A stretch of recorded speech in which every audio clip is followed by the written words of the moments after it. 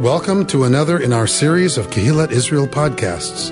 This is a recording of Rabbi Amy Bernstein's weekly Friday morning Torah study.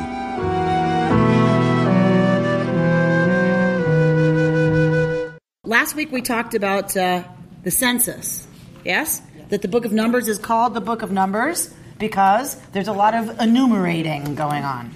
A lot of censi. A lot of censuses happen in the book of Numbers. And remember that censuses need to be ordered by God, or else it's very bad. You don't count the people unless God says to count the people. And then there's usually some kind of reason that you're counting the people, because we don't just count people. People are not numbers, right? We've talked about this before, I think, in class, but the easiest way to dehumanize somebody is to give them a number as a designation and not a name. And for us as a people, this is a recent, horrifying reality. Social Security. Social Security is one of the ways that it is certainly frustrating to be dealing with numbers as identification. But the other, of course, is the number tattoo on the arms of those who have survived the Shoah. Certainly that is an image emblazoned in my memory from day school, where survivors came to speak to us every year. And it was more common then, because I'm older. And it was something that was startling every time. And if you saw it by accident, it was startling. And then if someone was coming to speak about it, it was really, you almost had to avert your eyes because you're just drawn to that number. Because it symbolizes the absolute horror of turning people into objects. And so Torah seems already very aware that you don't do that. And so if you're going to number the people in any way, it has to be done very carefully, and it's part of a sacred endeavor. Even if it means going to war, right? That was a sacred endeavor in ancient Israel, and in our founding narratives, there's no separating, right? The civil and the religious when you're talking about a nation state with God as king. So a theocracy, you don't separate the war from the mission, the divine mission of the people. So with that as our background, whenever we see, and God spoke to Moses saying, Naso et Rosh B'nai Gershon, right? We're going to get this language about counting again. We know, okay, it's always a little tricky. So let's see what happens here. Somebody want to read at 4:21, please. The Lord spoke to Moses, "Take a census of the Gershonites also, by their ancestral house and by their clans. Record them from the age of 30 years up to the age of 50, all who are subject to service of the performance of tasks for the tent of meeting. These are the duties of the Gershonite clans as to labor and porterage. They shall carry the cloths of the tabernacle, the tent of meeting with its covering, the covering of dolphin skin that is on top of it, and the screen for the entrance of the tent of meeting. The hangings of the enclosure, the screen at the entrance of the gate of the enclosure that surrounds the tabernacle, the cords thereof, and the altar, and all their service equipment and all their accessories. And they shall perform the service. All the duties of the Gershonites, all their porterage and all their service shall be performed on orders from Aaron and his sons. You shall make them responsible for attending to all their porterage. Those are the duties of the Gershonite clans for the tent of meeting. They shall attend to them under the direction of Ithamar, son of Aaron the priest." So we get the language in Hebrew, verse 22. Naso et Rosh B'nai Gershon gam hem. So what did we talk about? What is the literal translation of Naso et Rosh? Lift up the head of. So why did we determine, according to some traditions, that Torah uses this language for counting? Well, we spoke specifically of the people who were going to be in the military. And they would, like, lifting up their heads, they were made to feel better about themselves. So last week, the lifting up of the head was about military service. So we said something about the fact that lifting up the head Dignity. is something about dignity, right? That it's counter to this idea that you're only a number, right? That if you lift up the head, someone else offered the fact that if you lift up someone's head, you face them. Could it also be in Egypt when they were slaves, you probably couldn't lift your head to look somebody in the eye, to look an Egyptian in the eye. Very nice. So they've just come out of an experience of slavery in which the eyes would have been downcast, the face would have been lowered in servitude, and certainly, if not literally, then metaphorically, their heads were certainly not lifted up. So whether it's metaphor or literal, definitely, this seems to be in direct counter-distinction to how they've lived in Egypt till now. This is how they're supposed to live. Because that's what redemption means, after all, right? Right.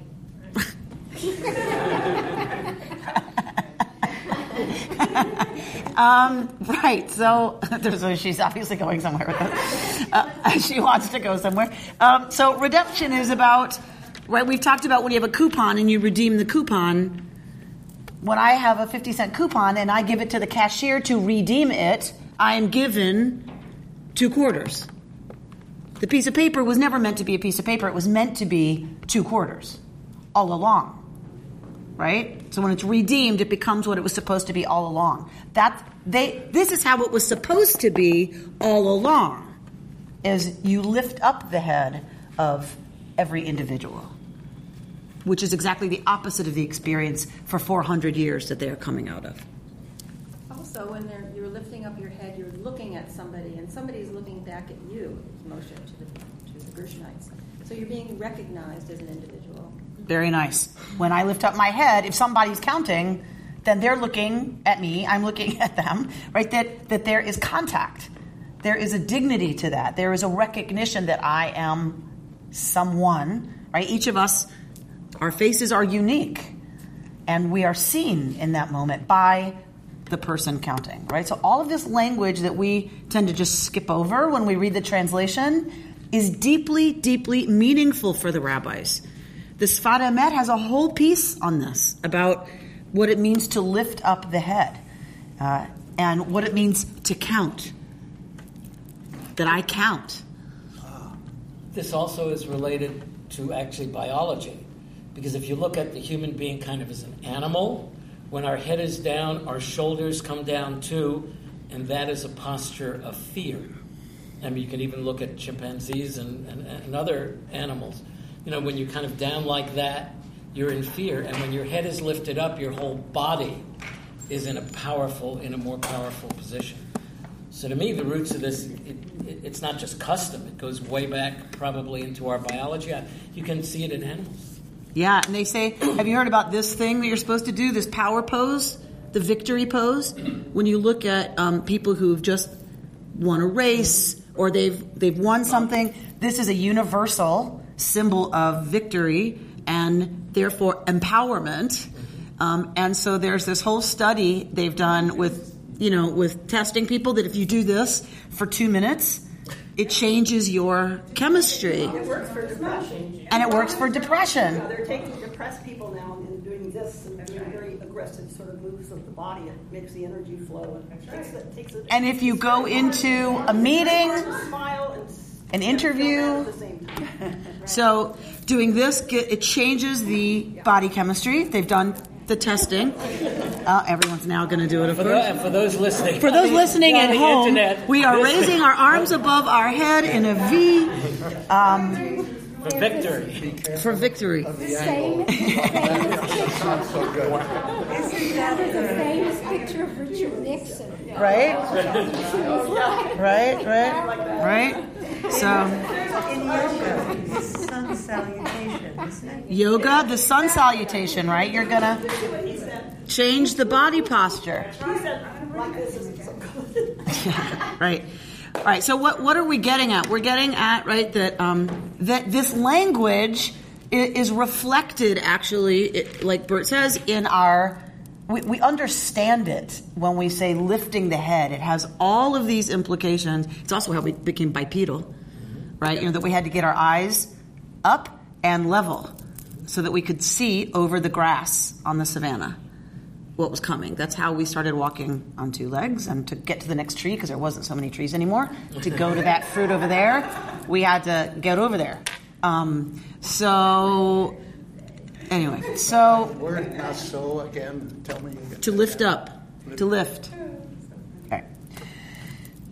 So now we're all going to be aware of our posture as we continue reading that they are to do this lifting up of the head, meaning to count, of Bnei Gershon, the sons of, meaning the house of Gershon, Gamhem, also them, Levet Avotam, according to their ancestral houses, Lemishpechotam, according to their clans.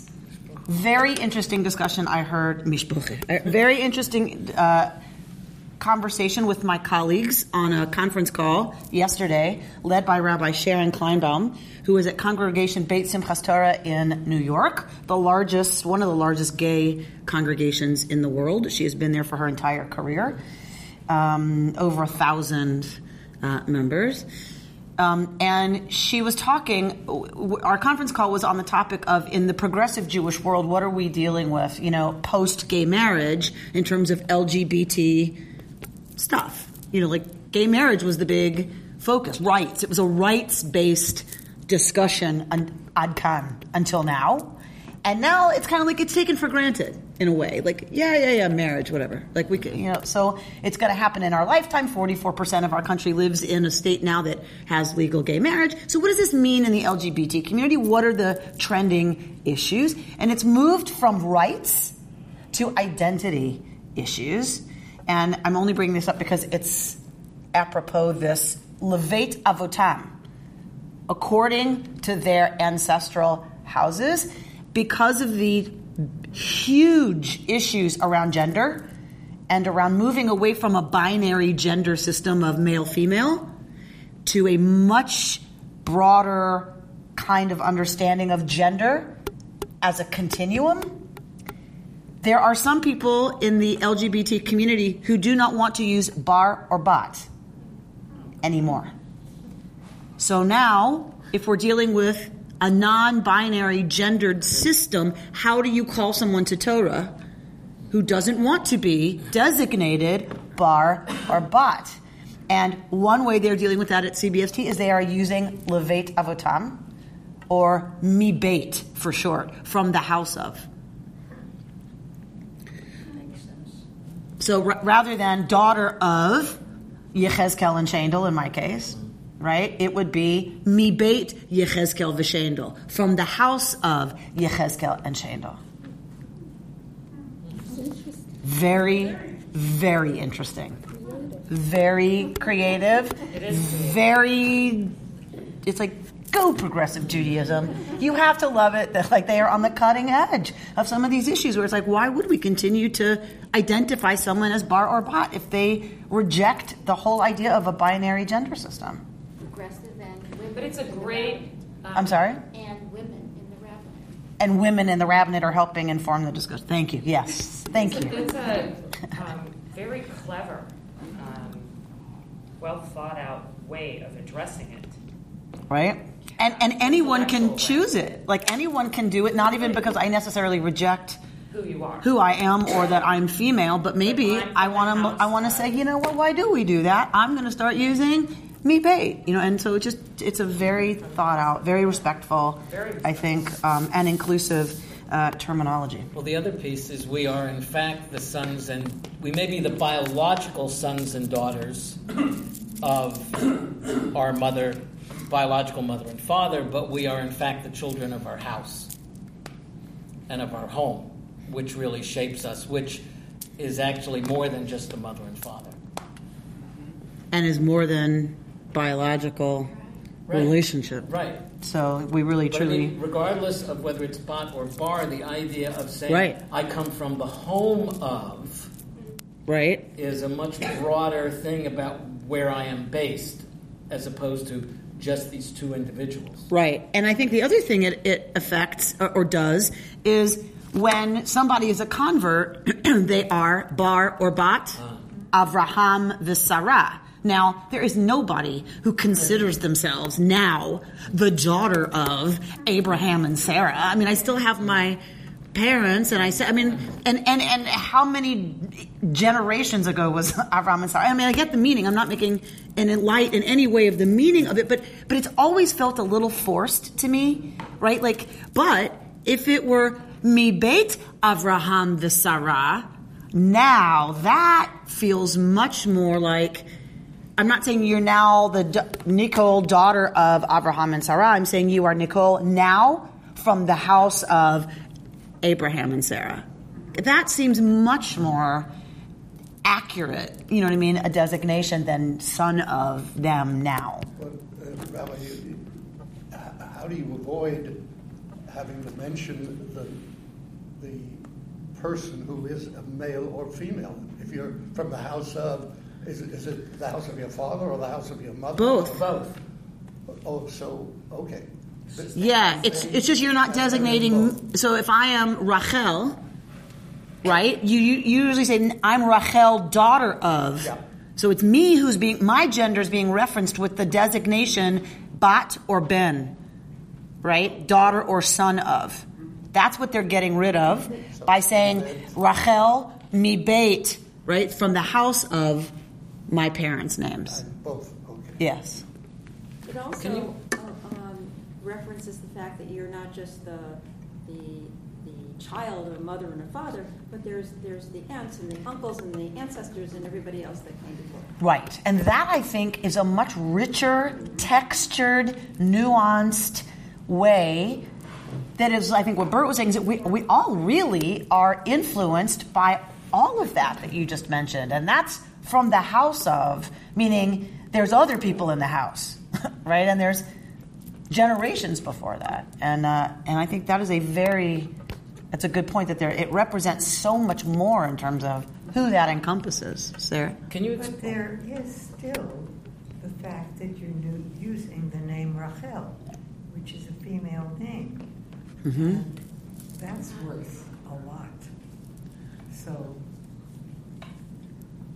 I guess you open one door in addition to the door that's already been opened. And some people change their name. Some people choose their Hebrew Their bar name. mitzvah or bar Some mitzvah? people, no, not if they're bar and bat mitzvah, but I'm talking about when That's they're, what you're talking no, I'm talking about when they get called to Torah as adults in the I synagogue. was having difficulty with it at bar mitzvah. So it'd be interesting, what if we did move to mi beit instead of ben or bat altogether? Then at bar and bat mitzvah, you would call them to Torah as from the house of. Everybody could be designated Their that way. name. Yeah, Your your name, name. Sarah, mi beit, and your parents' names. I'm From the house having a hard of- time getting around it. Can you explain the difference between the ancestral house and the clans? I think it's a hierarchy. So, Well, it says here avotam and lemishpachotam. yeah, so there's different levels, right? So the smallest unit is the mishpacha, is the clan. That's the smallest unit in the ancient Near East. Now, that's not what we consider a family. That's what they consider a family. Is your mishpacha. But it's bigger than what we consider a family. 100%. Because this is a new idea. The nuclear family is a brand new idea in the world. If you ask me, the world's largest failed experiment. You So mean how many people- immediate family is the world's largest failed experiment? Okay. Yeah, like this idea that family equals parents and their children. That's a functioning family unit, to me, is a failed social experiment. I wish we'd see it already and move on. right, to living To opening in to larger opening up to larger groups. Correct. That to put that much stress on the pair bond between the generally mother and father, or whoever that generation is that is reproducing, to put all that pressure on that pair bond, it's not working. And how do we know this? The 52% divorce rate. It's too much pressure, a lot of social scientists are saying, on that one relationship, because now you are everything to one another. You are best friends, you are co-workers, you are dividing the labor in the house, you are co-parents, you are then supposed to be, lovers in there. You're each other's confidant, you're each other's, so it's so much to put on two people that are of the generation where they're producing. Not just people, but they are the ones in charge of earning the living, whatever that means, right? In subsistence technology times, that meant somebody's either farming or herding or whatever, and other people are repairing and sharpening and cooking and healing. There's a generation that's busy doing that. They are, for the rest of human history, supported by the elders who watched the children while the other people produced and or were schooling, right, people. They were the ones governing. The elders governed, right? They were charged with the macro and to a large extent, and a lot of real caregiving. And then it freed up that generation that was producing. Yes, and there's all ages in between that helped with various levels of preparation for cooking or preparation of herbs for healing and tending the flocks. And now we ask two people who are doing all of that work to do it by themselves. But it's a very recent phenomenon. It is a recent, modern, in some ways, a modern phenomenon that is the normative unit. And it's not working. Only in some places. Right, only in some places. Thank you. Thank you, Robert. That is an important caveat. Only in some places. And, right, because other places where it's not true, they're still happy and functioning. Some places where it's even smaller than that. If you look at China, for example, or even in Russia, there are places where no children or one child is the norm, and the state is actively trying to destroy the family unit, so that the state becomes, this is part of the totalitarian idea, so the state becomes the whole unit. The family. Yeah. How large were the clans, by the way? I don't know. No, are we talking about 10 people, 100 people, 1,000 people? More than 10, less than 100. So figure aunts, uncles, cousins, grandparents, that's who would have lived. Some of the women would have gone, of course the women would have married and gone to it's patrilineal and patrilocal. So they went to live where the husband's clan is, but then your clan's guys married, and those young women came. Is that what we call extended family? We would probably call it extended family. A little bigger than extended family. In Polynesian cultures and others, you have that. You have the community as your family, the whole thing. Right, and every woman of a certain of your mother's generation, you call aunt, and every man of that generation you call uncle, because it is understood that tribe is a family, and you're related that way. So this is how kinship terminology is so interesting, because it reflects so much of the functioning relationships, not necessarily biological relationships. You call them aunt if they are within your clan? No. In your tribe, in your clan, if any one of your mother's generation, you call all of those women aunts, because they are your aunts. You owe them the same respect and kinship obligations. You owe them all the same amount of aunt deservedness. Whether they are your aunt respect, whether they are your biological aunt or not. Now, I'm sure that had problems too, though, because the competition between different aunts to high in the hierarchy or something. So nothing's perfect. No, I'm not suggesting it's perfect. I'm saying it's just interesting always for us to challenge our own ethnocentric, position that this is normative. that only my parents' biological siblings are my aunts or uncles, right? It's just another. So when, like, back in the day in Ethiopia. Back in the day. Back when. Yeah. In Ethiopia were clans. I mean, I think clans are still probably important somewhat in Ethiopia, but it's changed a lot. Like when you read that book, I forget the Cutting for Stone? Yeah. No, but I read that too. Yeah, that as well. But the woman, the female, the raping and they did it, and she went on to be The Red Tent? Dina? No, I know the one you're talking about. Hershey Ali. Hershey Ali. That lady. Okay. That in those times, Anna Hershey Ali. Do you know? She's the one who they wouldn't let speak at a commencement. She wasn't allowed to speak at a commencement because she was going to say, because of, at Brandeis, of all places, that she had written a book about female genital mutilation. Yes. And that's how she's very anti-Islam. Women are treated in Islam. Okay. And because there were a bunch of students at Brandeis who said, well, this is somebody who's going to say things against Islam, we shouldn't let her speak. Okay. So what is your point about her? Well, if you read the book, the history there is so heavy clan-based. Right. And everything is, this is so-and, daughter of the clan, but it seemed like the clan was much larger than 100 from back when in these times in this book. Right. So you know, always when we're using kinship terminology, you have to understand the culture to know what clan means. Right? You have to know for them what that means. I don't know, right, what clan in Ethiopia means, right? I know what it means biblically. I know what in the ancient Near East it meant. Well, sort of. I mean, I'd have to go check my facts. So please please go check my facts. It's no different than the word family meaning different. Correct. Correct. All All right. So anyway. So why are they talking about all this tabernacle stuff? And they need to remind themselves again of everything that they were. Okay, so Laura brings us back to the text.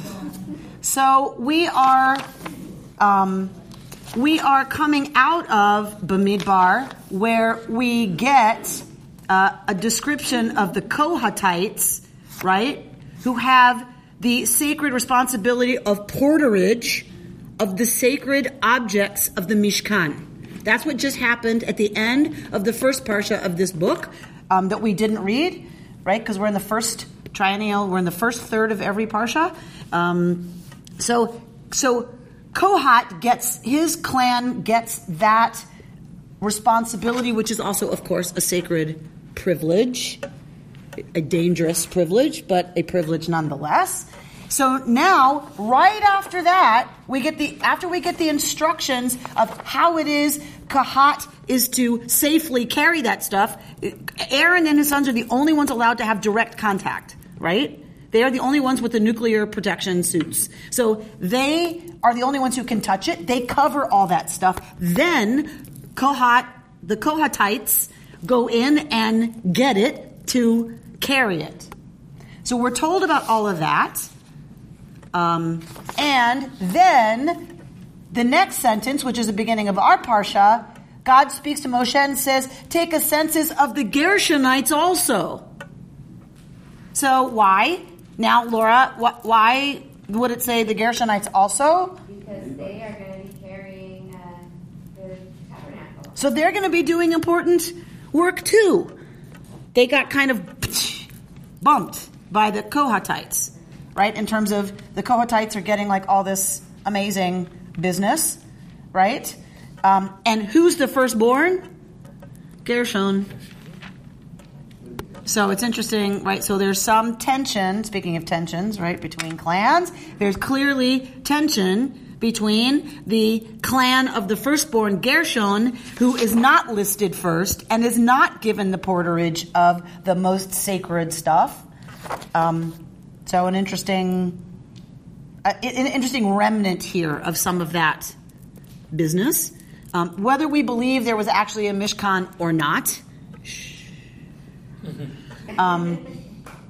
We do see a lot of this as evidence of tension between clans.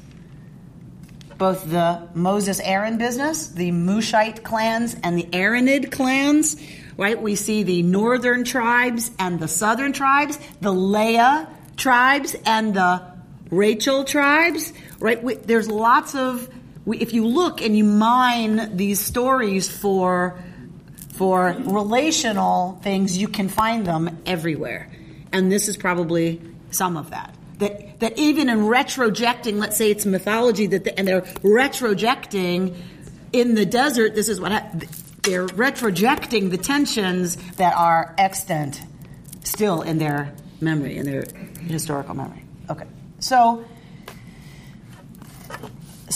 we're getting the Gershonites also by their ancestral houses, by their clans, record them from the age of 30 years to the age of 50. Why? Because this is the age that they are obligated to serve the Mishkan. From 30 to 50. You don't want folks older than that schlepping heavy stuff. It's just not fair. That's not fair to ask them to do that. Why would you do that? And anyone younger than that might mess it up. Well, it might be called to service to military. This is not military. No, this is, yeah. But somebody under 30 would qualify. Not for the Levites. So they have all that time off until they get to be 30. Correct. Do nothing else. Correct. They are wearing tie-dye and hiking in India, finding themselves. No, so they presumably they are training, right? They're learning the many, many, many, many ins and outs of what it means to do this correctly. And doing all the things one has to do. And they're making babies. And they're making babies. And they're raising those babies. And they're tending their flocks. Right? All those things that you had to do. And they have these internships. And then they have the internship. Yeah, good, Ruben. For 20 years, right? And they're surviving. 30 was not a young person. But you know something, the brain doesn't really, especially men, fully develop until the late 50s.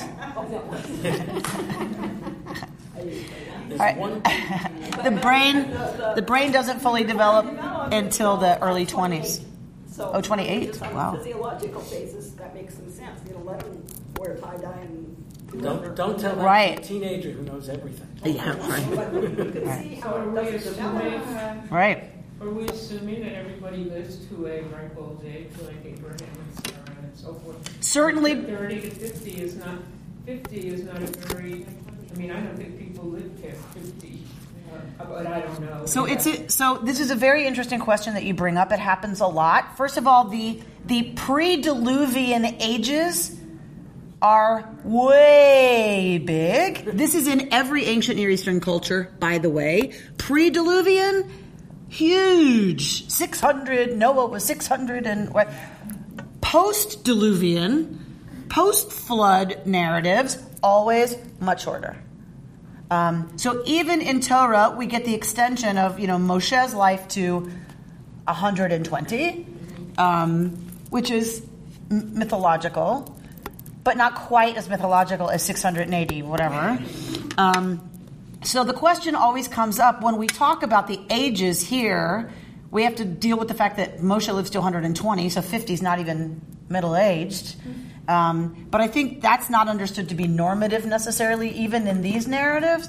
But whatever. The question always comes up. So in the ancient world that we're dealing with, what would have been really, forget what they're writing, what would have been really the age that they lived to? So a lot of times you'll hear people say things like, well, in the ancient world, people didn't live much past 40. You hear that a lot. And from what I've learned, and again, someone can check my facts, but what I recall learning in anthropology and other settings was that that's not true, that you didn't live much past 40 in these times. Most people, if you made it to the age of 5, This is still true in the developing world. If you make it to the age of 5, you're likely to live. But half die before the age of 5. For all kinds of reasons, right? So if you're adding all the people who die before the age of 5 to the average, and some people live into their 90s, then if you average all these infants and children, or people who die in war, right? And childbirth, so you're talking their 20s and 30s, you add all those numbers, all those people, to the people who lived well into their older years, and you average it, you get 40. That is not helpful, all right? That is the average age, the average lifespan was 40. No. If you average who lived when, yes, you get 40. That is completely irrelevant, generally, to the discussion. If you survived childhood and you survived your war age and childbirth, you were pretty likely to live into your 80s. If you didn't die of something else, right? And life was hard. I'm not saying everybody normative, but it was not unheard of for people to be old. When we read about King David, he's old. He's an old man, right? It's not unheard of. He had an easy life. He had good nutrition, right? He survived the military campaigns and then went home to live in a lovely, palace. He lives into his 80s or whatever. So I think we just need to keep that in mind, Margot, when we're asking what was the average lifespan. Now, lots of stuff happened to people. It was common. You got run over by something, or you were invaded and dead now. So it's not that it was uncommon to die young, but it isn't because people back then just didn't live long if they were left alone. If they were left alone and given good nutrition, they lived healthy lives. Talking about averages that way is obviously statistically very sloppy, but you do have sort of a secular rise in life expectancy at birth, not just the distinction between life expectancy at 0 and life expectancy at 5, but I think that it's probably fair to say that life expectancy, if you made it to 5, was probably in the upper 50s or 60s. It certainly wouldn't have been 90. I mean, not even our life expectancy is 90. Right. Okay. Our life expectancy is in the upper 70s. It's declining in Russia. It's down into the low 60s in Russia now. Life expectancy? Yeah, life expectancy in the Soviet Union in Russia is going down. Partly because of just really poor health and It's the vodka. When I lived there, we had an expression: Russian men commit suicide with a fork, a spoon, and a match. No, it's fork, and glass, and a match. All right. So the reason I bring it up is because so Richard is the mathematical genius in the room, is completely right that life expectancy wasn't that you would live to a ripe old age, right? Because of all of the ways one could die. However, when one looks at a 50-year-old, one shouldn't assume that they're about to keel over, because most people lived until their 40s. That was my only point that I went on far too long about. Okay, so Laura keeps looking at me like, is she ever going to get back to the text? So, in B'Shem Pam, right? In the name of Pam, you bring us back to the text. All right, so we're going to get from Gershon. What does Gershon do? Carry the screens and the cloths and porterage of screens and cloths. Cords. So this is what actually makes the Mishkan, right? It's the outer layer of the Mishkan, right? The big, huge coverings that make the tent, the actual tent of the Mishkan. So if you're in the Mishkan, and you're looking up, what do you see?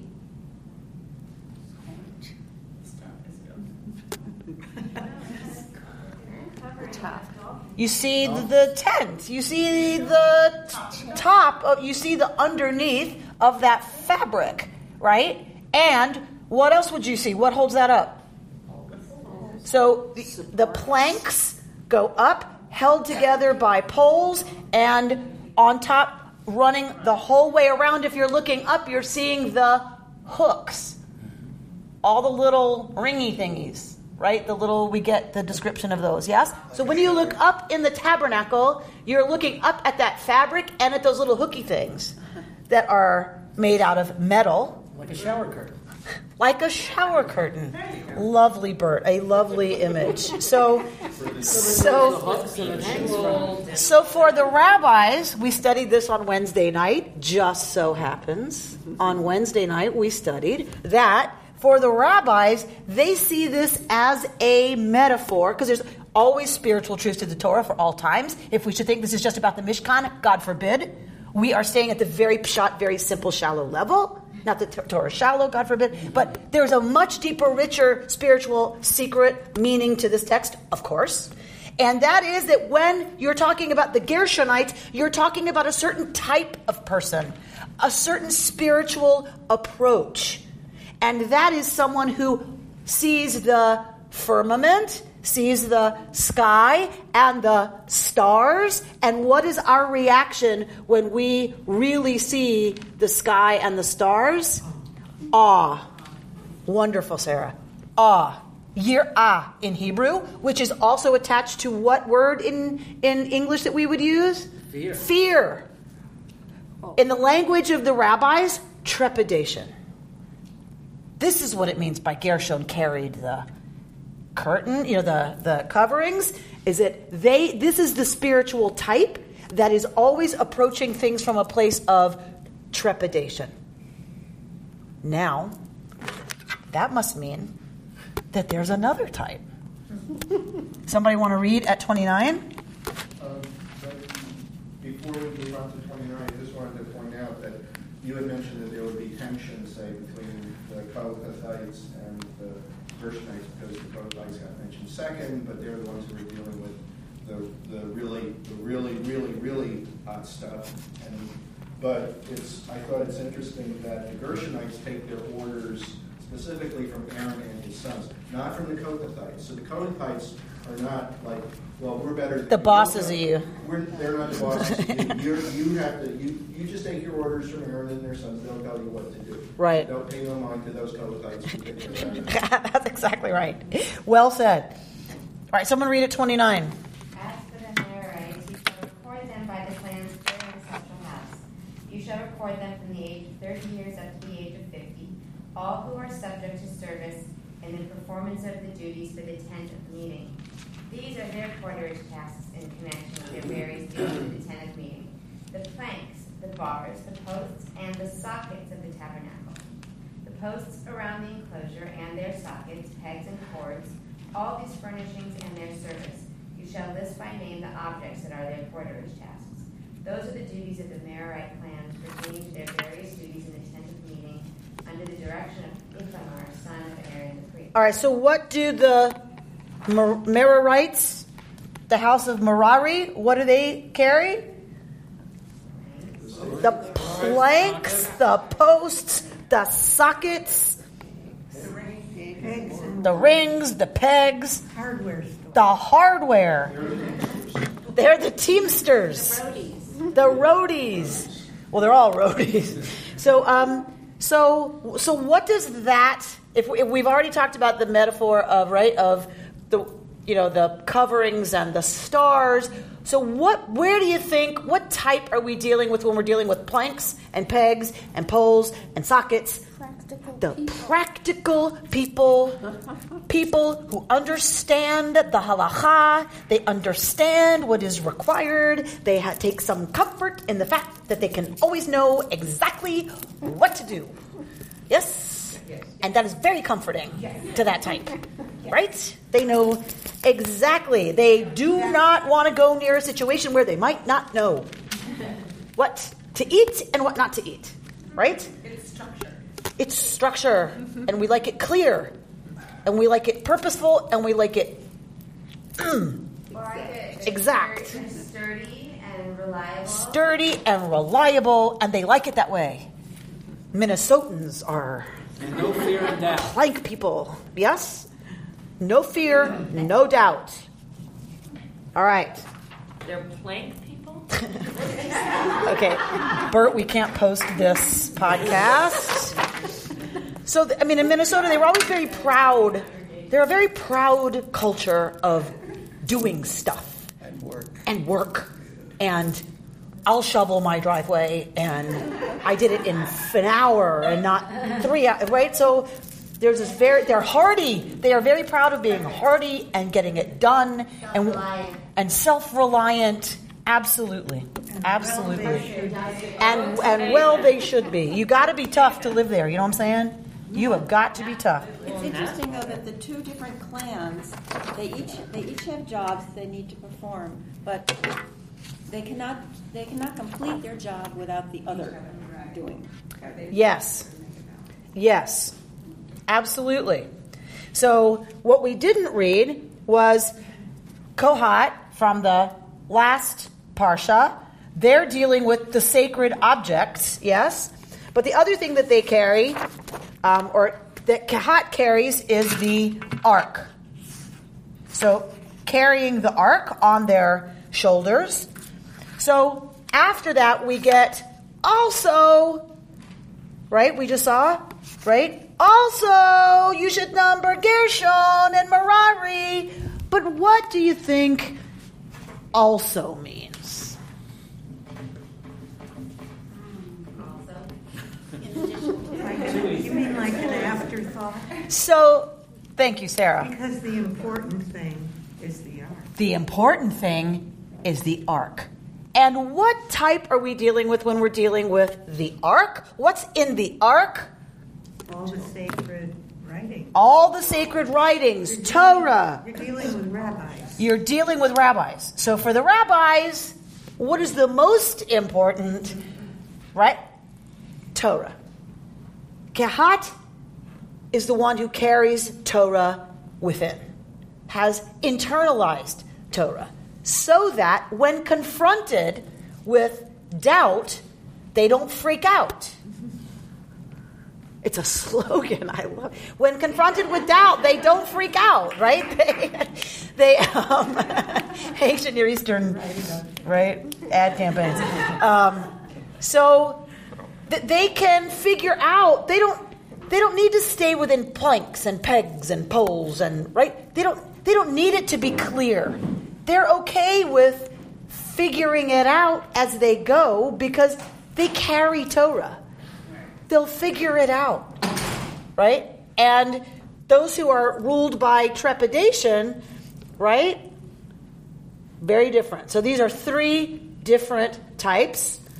So the other question that the teacher, the Mei HaShiloach that we studied on Wednesday, asks is, are these in fact three different types, or are these portions of each of us? And to what degree are we each of these? Are there periods in our lives where we move from one to the other? Is it developmental?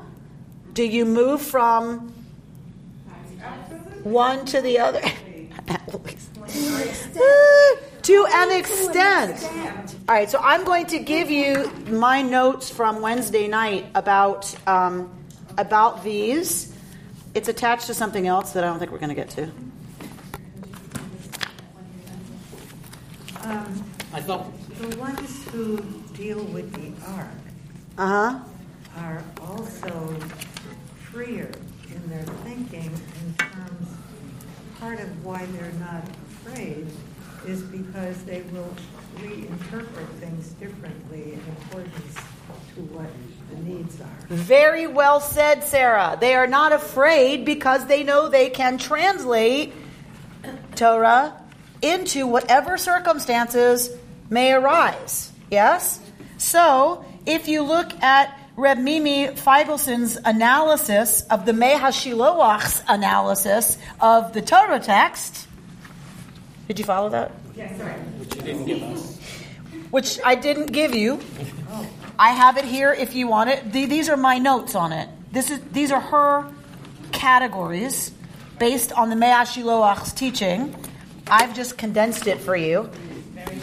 Okay? So, look at Reb Mimi Feigelson says, never venture, Gershonites, right? Never venture into the world for fear that they will not know what to do in a new situation.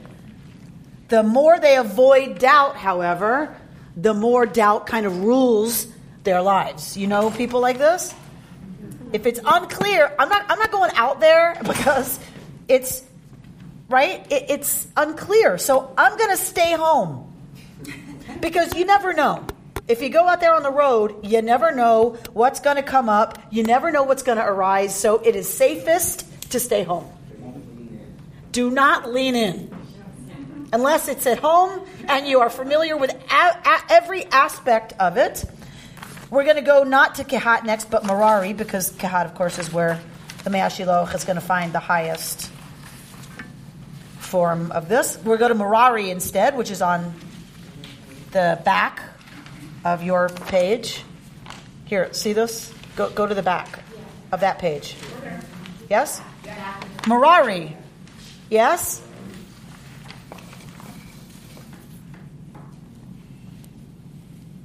They'll go on a trip, but they're going to go on a trip where everything is taken care of. Every hotel you stay in is going to be a kosher hotel. Somebody has already checked that the hashgacha at that hotel is acceptable to your level of kashrut. Your Rebbe approves of the hashgacha at that hotel. And you know that the trip will stop by Shabbos, so you can light candles and, God forbid, won't violate Shabbat in any way, shape, or form. So, yes, I will venture out as long as the planks are in place, yes, so that I'll go out, but I need to be sure of what's going to happen if doubt should arise, if there should be a challenge, if there should be a question. I need to know it's going to be okay and dealt with, yes? Kehat, on the other hand, walks in uncharted territories and proceeds with assurance because they know they will always be able to, in Reb Mimi Feigelson's words, claim God's will. Interesting language, right? That they will always be able to discern what would Torah call me to right now in this questionable situation. If it's a vegetarian restaurant, can I eat? What's going to be treif in a vegetarian? So I'm going to go to the kitchen and I'm going to ask. So do you ever use any oyster sauce or anything that has any kind of animal product in it? No, we do not. Then I can order anything on the menu with confidence. Yes? So that they trust that they can walk through the world, they can go on the journey, and they'll figure it out. Because they have internalized Torah in such a way that they believe that they will figure out how to respond no matter what arises on the journey.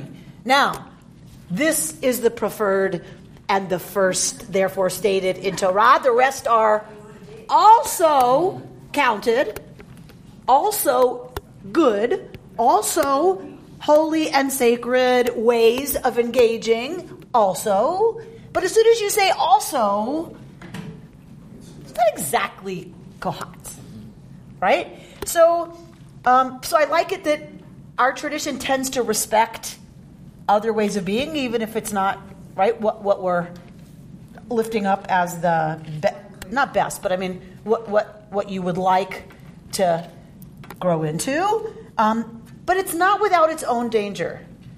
And the Mei HaShiloach teaches that what is the danger for the folks who are like, okay, I'm going out there because I've internalized Torah and I am not concerned that I will be able to figure out Ratzon Hashem, the will of God. What is the danger?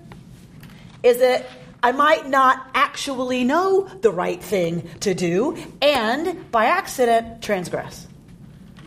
Which is, of course, for someone who we're talking about, this way of life, that would have been the worst thing possible. The slippery slope. Reuben, what do you see as the slippery slope? Well, the fact that you don't know what's right or wrong, and so you make some decision, it might, and that leads to others. So once I make that decision that turns out to be a transgression, that could lead to a bunch of other transgressions, right? So I eat that one dish, and it turns out the restaurant doesn't use anything with animal products, but they get their dishes from the restaurant next door that serves bacon and shellfish and trafe meat, and that dish is what I just ate off of. Now, every day I eat there, I transgress again and again and again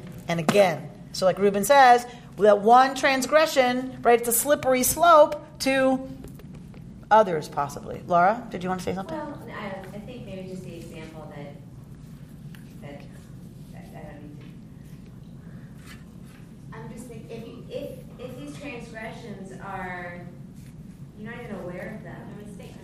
Is it like strict constructionism where, somebody, this is about a culture that must be like believing that God's taking notes. So even if I'm transgressing and I don't know it and I didn't mean to and I did everything in my, in my creative power to figure out that I wouldn't be, so my intent is not to transgress, do you still get dinged? So it's an interesting question. So the strict constructionist answer is you do not get dinged because it was bishgaga.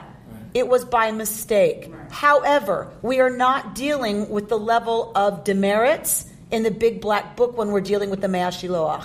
When we're dealing with the spiritual masters, their concern is about an orientation to the world.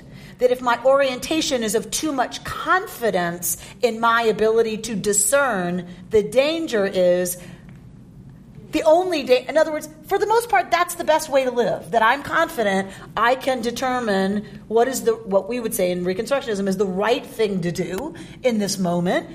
The only danger is that we get too confident, I think is his warning, and then we're so sure that we'll be able to figure it out, and then we don't, and we give money to a corporation that's actually poisoning children. You actually do something bad that has a negative impact. Yes, it's not about the demerit in the big black book. It's about you don't want to you don't want to do the wrong thing. We'd prefer to do the right thing, and that if we get overconfident, confidence is good, and we should be. This is how I'm reading it. This is not even Reb Mimi. This is me. That's what I'm taking from it. Is when we get to the time of the prophets, is it reasonable to make the inference that what the prophets seem to be most concerned about when they sort of speak on God's behalf and say, this isn't what I had in mind, you're acting like this or this or this, this is what I had in mind, that the people are all like the Meraris in the sense that they have this kind of pleasant, pedantic view of how to go through life, and it kind of works for them, but they sort of close themselves off from thinking of a bigger way to look at the situation. Right, like technically, you've given all the offerings and your, first fruits, and you've technically... But you still have poor people. But you have poor people who are starving. Okay. So... Right, but is that also one of the reasons why, when you were sort of likening the Merari to the good folk of Minnesota, that God forbid. that it was viewed as not necessarily the best thing to be?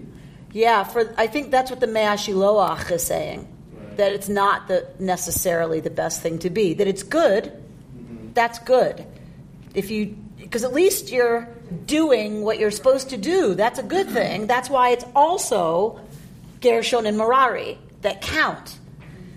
And that are involved in the sacred service. It's their job, it's fine, it's good, it's not. The Mea Shiloach is reading this to say, it's not the best.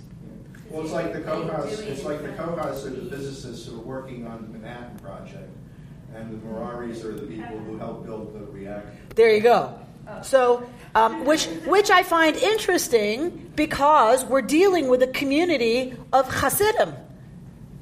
You're dealing with a community that in some ways cuts itself off from the world. It dresses in a way that harkens back to the gentry of Eastern Europe from whatever era. Like, they reject the full participation in the journey, if you will, right? And so for the Mea Shiloach to be writing that the planks, that the Merari are not paradigmatically the best you should be is interesting and in some ways revolutionary, right? To say, yes, we can lock ourselves in our yeshivas and stay in our borough, of New York and never leave. And that's how a lot of people in that community think is the best way to live, and that's how you should live. And yet here comes the Mea Shiloach to say, but that's not the best. The best is when you can walk in the world confident, right? So it's a very interesting thing. Yes, Robert. I guess I look at this a little bit differently. And this kind of assessment, I think, has been done many times by sociologists and whatever. If you had a world full of Kohats, this would not work. 100%. Okay. So, the other way to look at it is you need a whole bunch of different types of people to make the world go round as effectively as it can. Correct. And the Rebbe is teaching students that don't want to be the rest of the world. So yes.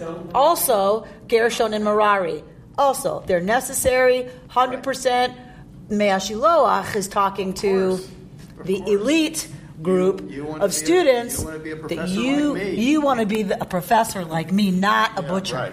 But in reality, but we need butchers. We all need butchers. Nothing wrong with butchers. Also, Gershon and Merari. Nothing wrong with butchers, right? And he's not. But you really want to be a professor. But you really want to be a professor like me. Exactly. We get that in college a lot. Right, Sarah? I think I was very touched by your example of the Manhattan Project, because the Kahat could be the ones who decide whether this is good for humanity or not, and whether it should go at all, right? So I think the beautiful part about the Kahats is that they are the most adaptable, because they're thinking, how can we do this or that to make it work well, and so on.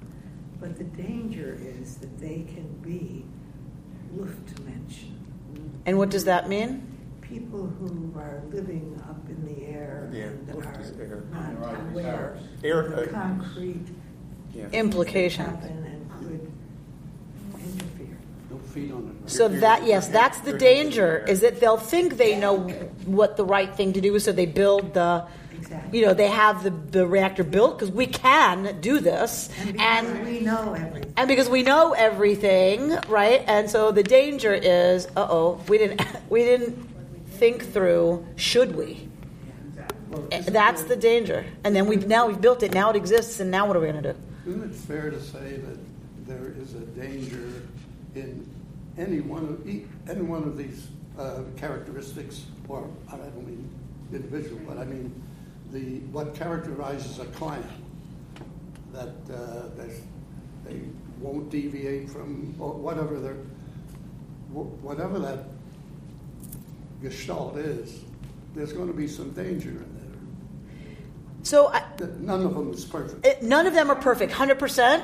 And so I think the only place I would parse that a little bit is the only place I think Reb Mimi sees danger is in Kehat. It's less perfect to be Gershon or Merari, because if you just stay home or you only go on an organized trip, there's a built-in limitation, and that it's safer. There's this built-in limitation, and he does see that, I think, as a limitation. It's not a danger. I mean, I guess extended far enough it could be, but it's certainly a limitation. Kehat has the ability to move past limitation into more fullness of expression, and that leads to danger. Right? There's an opening to danger there. And you had earlier mentioned something an insight of yours that we didn't really pursue yet. Not only are these three different types of people, but there are also three different aspects of ourselves that we all participate in greater or lesser degree to different combinations of these three types, and the proportions are changing almost minute by minute. Some days we feel brave, some days we don't feel brave. Some days we think we know what to do, some days we don't think, but aren't quite sure. Some days we're absolutely certain that for this one thing, we're going to be obsessive about doing that right. And then there are a whole bunch of other things that, we'll just see what happens. And so it's constantly changing. Mm-hmm. We just have to be aware. We just have to be present to who we are. That's all. That's all. Richard says that's all we have to do is just be present to who we are. Figure out exactly what's going on for me in this moment, so that I know best how to mitigate, right? What the restrictions or limitations or dangers are of my particular orientation spiritually at the moment, and then it's all good. Then it's all good. You've been listening to Rabbi Amy Bernstein's Friday Morning Torah Study from Kehillat Israel in Pacific Palisades, California. For more information, go to our website, www.ourki.org.